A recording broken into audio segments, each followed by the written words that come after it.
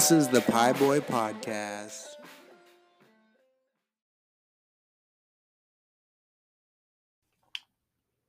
Hello, welcome to the Pie Boy Podcast. This is Sparky, Casey, Carlo, whatever nickname you know me by or want to call me, real name. There's lots of names. They all have stories. That's why it's interesting. I called an old friend today and he was talking about coaching baseball, which is really awesome. I think that's one of the best things about becoming a dad or a parent is just getting involved with your kids in those ways. And sports is a big part of my life, and there's a lot of fun that can be had. And I look forward to doing that with my girl and my boy when the time comes. But my friend was talking about baseball, and it got me thinking about my baseball career on this podcast. I've talked about baseball pretty often. I think it's been a common theme in some ways if you listen a lot. If you haven't, that wouldn't make any sense, but it doesn't matter. Love baseball. I've got a Reggie Jackson signed baseball I'm just looking at over here to the right.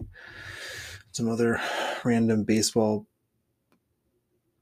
stuff, such as my friend Benny Haha got me a Babe Ruth Red Sox replica baseball card. It's pretty cool.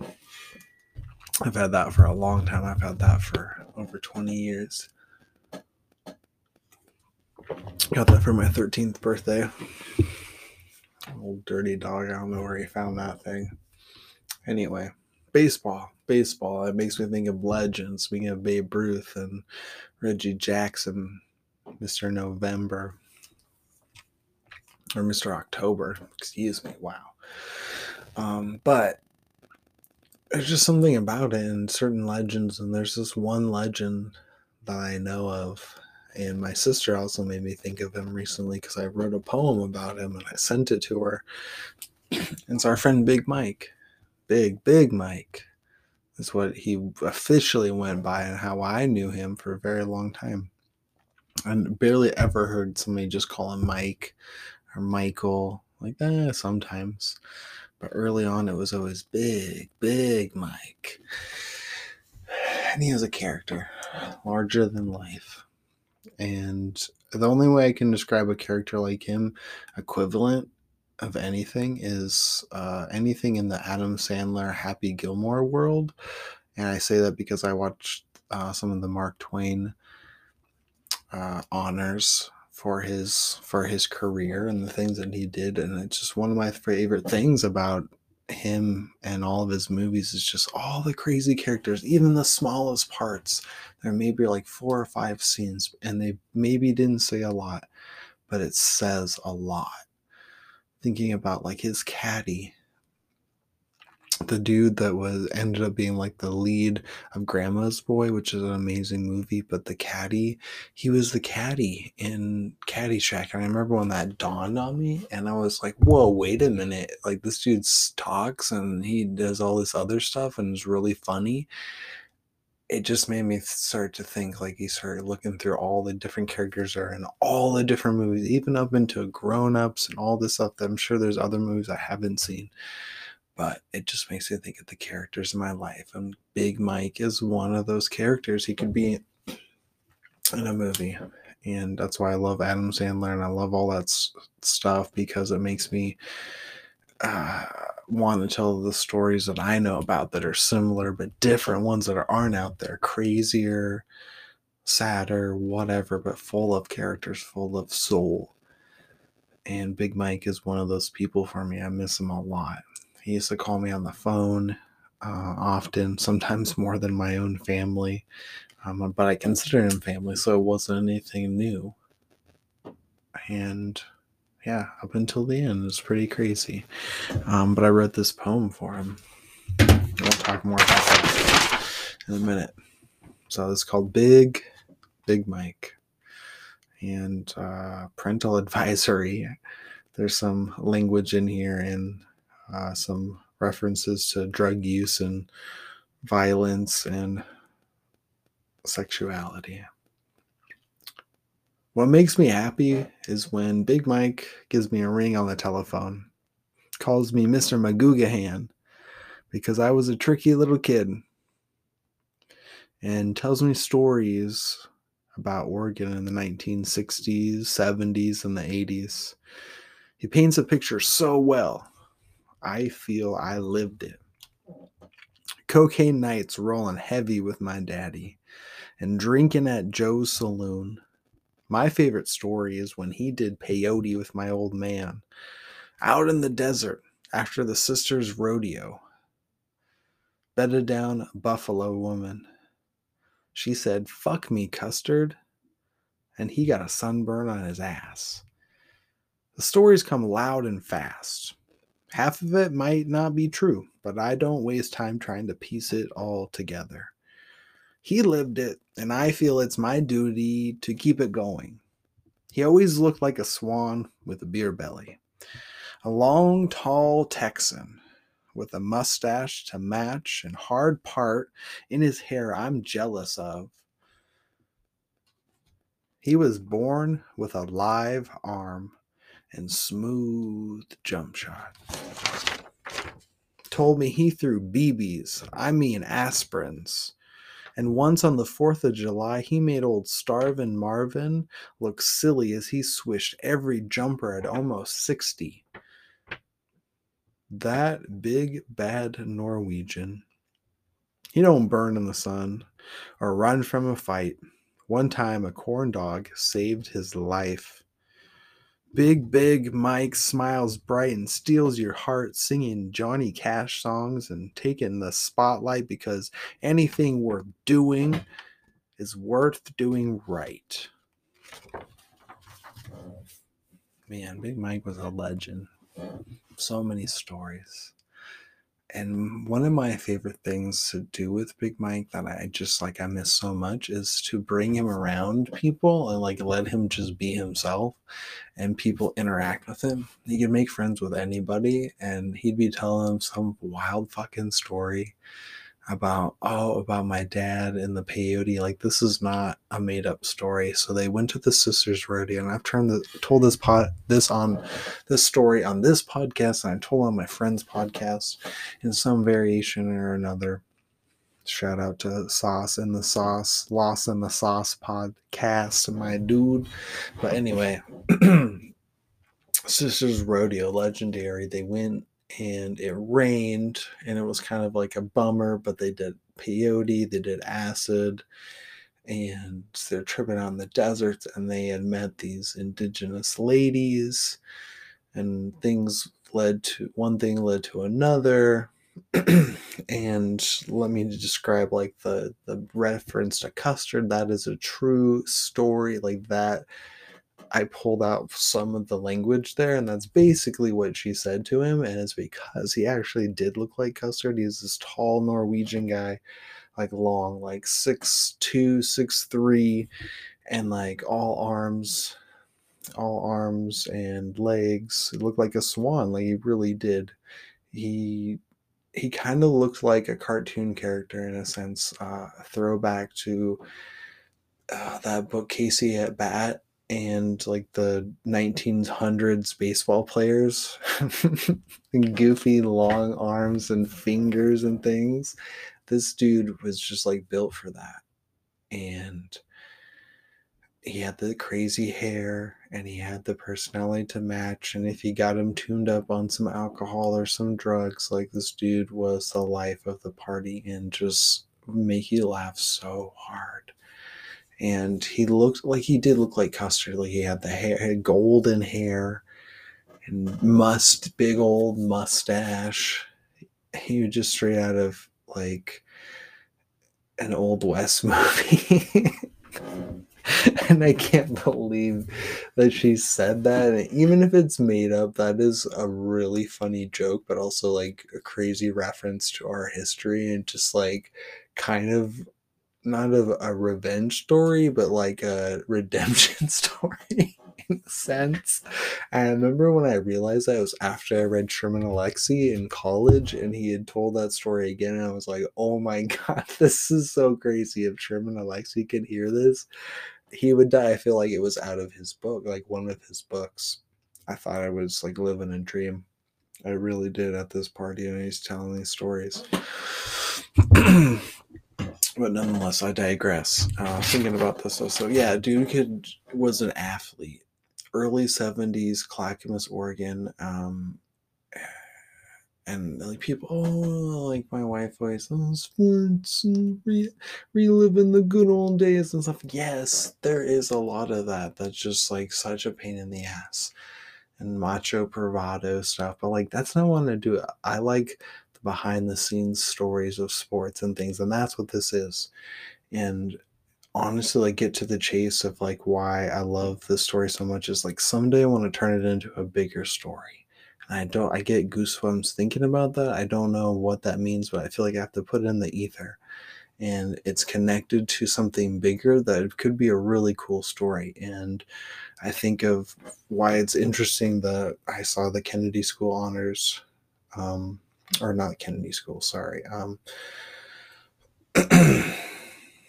What I said about Adam Sandler earlier and the Mark Twain stuff and talking about his legacy, and I'd be like, that would be the person I'd want to make this movie with, and the movie would be like an Oregon sports history, like rough mockumentary type of thing, more like a movie and more a normal narrative, like Longest Yard or something like that, or Waterboy, but it's 70s, early 80s, possibly, and it's the Portland Mavericks. It's the baseball team that freaking Kurt Russell's dad and Kurt Russell played on. Kurt Russell's dad coach, Being Russell, and all these wacky characters, misfits, and they were super good and like had all this crazy drama and play just interesting story. And they're called the Battered Bastards of Baseball, the Portland Mavericks. There's a documentary, but like I think they need to make a movie about it. And I want to make that happen. And I think this cool storyline that would be interesting with my friend Big Mike would be that he swears to God, like one of the last times we went on a trip and went camping together, and he was all there. He swears that in the early 70s, when all that they were getting that going, and they had been going for a couple of years with the Portland Mavericks. And that's why I wrote this poem. It totally inspired this. Is that they called him. They had heard about him because he had thrown his arm out. He actually was being looked at by the New York Yankees, the Oakland Athletics, and I want to say the St. Louis Cardinals was the other team. I may be wrong, but there was another team. And I'm sure I could find all this stuff somewhere. There's people that know this stuff and can back it up. Like, I'm not talking out of my ass. And he threw his arm out in a summer league game, but they wanted to draft him right out of high school. Dude was throwing gas, right-handed, just built for it. Like, long, lanky, live arm, just active arm. And if you're a baseball person, you know what I'm saying. If you're not, look that up. If somebody has a live arm, means like that ball, they might throw a 90, but that ball moves around. Like, it has natural movement, just the way his arm is, and it's like a whip. That's what people were saying about him. He was really talented. But he also could hit a freaking jump shot. That dude, it was crazy. I remember that time that we went over there. Sauce can contest to this. I hope he hears this and thinks about this. That 4th of July was magical. I don't know what kind of drugs that this one guy in the neighborhood gave him, but like he went back to 1971 senior year, but he was showing us all these pictures, and like it brought something out of him. He was showing us his pictures of his senior year, and he had like the scoring record, and they went to the playoffs, and like just crazy stuff. And I'm like looking at it, he like became that guy in the game. He like came back, flashback. It's one of the craziest things I've ever seen in my life. And he was calling bank. It was too much. And he was on my team. I didn't have to do shit. And like I was a college athlete. I played college football. And at this time, it was just a couple years after that. I'm still like moving like that. I'm still a young man.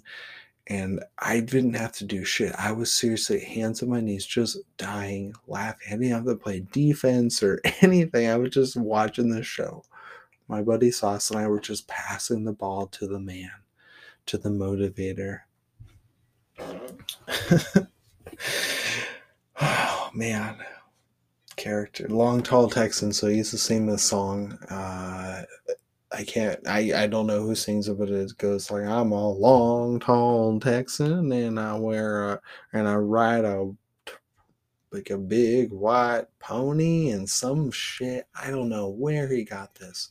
Something from like, I think he was born in like mid 50s, late 50s, grew up in the 60s around Southeast Portland and downtown Portland because his dad was owned Zenner Meats, like Zenner sausages. If you're fucking going to Timbers games and all that shit, you've been eating Zenner sausage just like a freaking clown for years. But I digress. I lost my but he'd sing these songs, and I think he said he would always talk about lists stuff on the radio in the old days, and I just soaked it up because it made me feel like a historian. He told me about just like what life was like simpler times, and I love that and that nostalgia and trying to like hold on to that. I feel like I have to kind of hold on to that and tell that story and listen to that music and feel that vibe and just be humble and see where people have come from. Like that's the kind of stuff I want to write about and talk about. Real stuff. That's where that comes from. And him singing Johnny Cash, it's a ring of fire. It burns, burns, burns. A ring of fire. I just hear him. I hear him singing and just enjoying it and him making me love Johnny Cash for that. And just wishing I was a little kid when that stuff was on the radio and just running out like, oh, mom and dad, turn the radio up, turn it up. Like that kind of stuff gives me goosebumps. I can't imagine hearing things like that for the first time. It's never been done before and just changes everything. That's the kind of stuff I'm trying to capture, snapshot with this poetry. What else is in here? Yeah, Joe's Saloon, that was a real place. The Big Bad Norwegian. So there's a story about like the worst camping fishing trip from hell. Big Mike, and he just had all this bad luck. I told it on the podcast like maybe 50 some episodes ago, and he lost his boat motor, fell off on the way, his brand new like raft popped, I broke his lantern, a dog ate his steak, mosquitoes ate him alive. That's where this comes from. So he used to always say, like in situations where like it's okay to like ask for help, or like maybe you need bug spray or maybe a band-aid or something that you kind of have to be humble to ask for. And he wouldn't do it. He was just like a really tough, stern believer in like pulling up yourself by your bootstraps type of guy. But it always backfired, and that's why it was so funny. And he'd say, oh, I'm a big bad Norwegian. And one of those things on this trip, he was saying, oh, I don't need bug spray. And he was spraying fucking hairspray, like Aquanet for his huge like Trump hair. Like, I'm not kidding, like huge part, like comb over thing, but like not over a bald spot, like just like full head of hair, crazy weatherman hair. And the bugs would just eat him up at Green Prairie. My dad thought that was the funniest shit. And I did too. And also, he didn't think he had to wear sunscreen. He's like, you're fucking white, man. Like, I'm sorry. Like, you have pale skin, especially being like Norwegian. And he was like the light skinned Norwegian.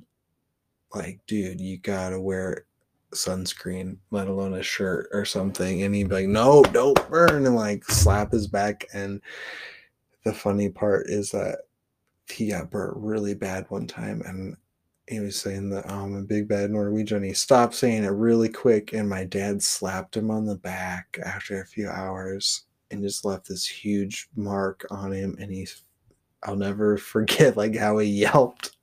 And my dad was like, "Oh, big bad Norwegian now, huh?" It's just so messed up. But like my dad was like that. Just put salt on the wounds. Funny or not, we're gonna ride this out. And honestly, Corndog did save his life. So he told this crazy story. It was like, it seemed like a weekend long story and it kept kind of changing, but it always came back to the fact that if he didn't have this corn dog, he would have probably died. And it was the last time he had Coke, or he was going to have Coke. And he was out of control driving. Like person said like, "Oh, you have like 30 minutes," and this person he was 30 minutes away and I live 35 minutes away, and you bet your ass I was gonna get there in 25, like some shit like that. And we're all like, "Oh no, we know how this is gonna go." And my dad knew, but like I didn't know this.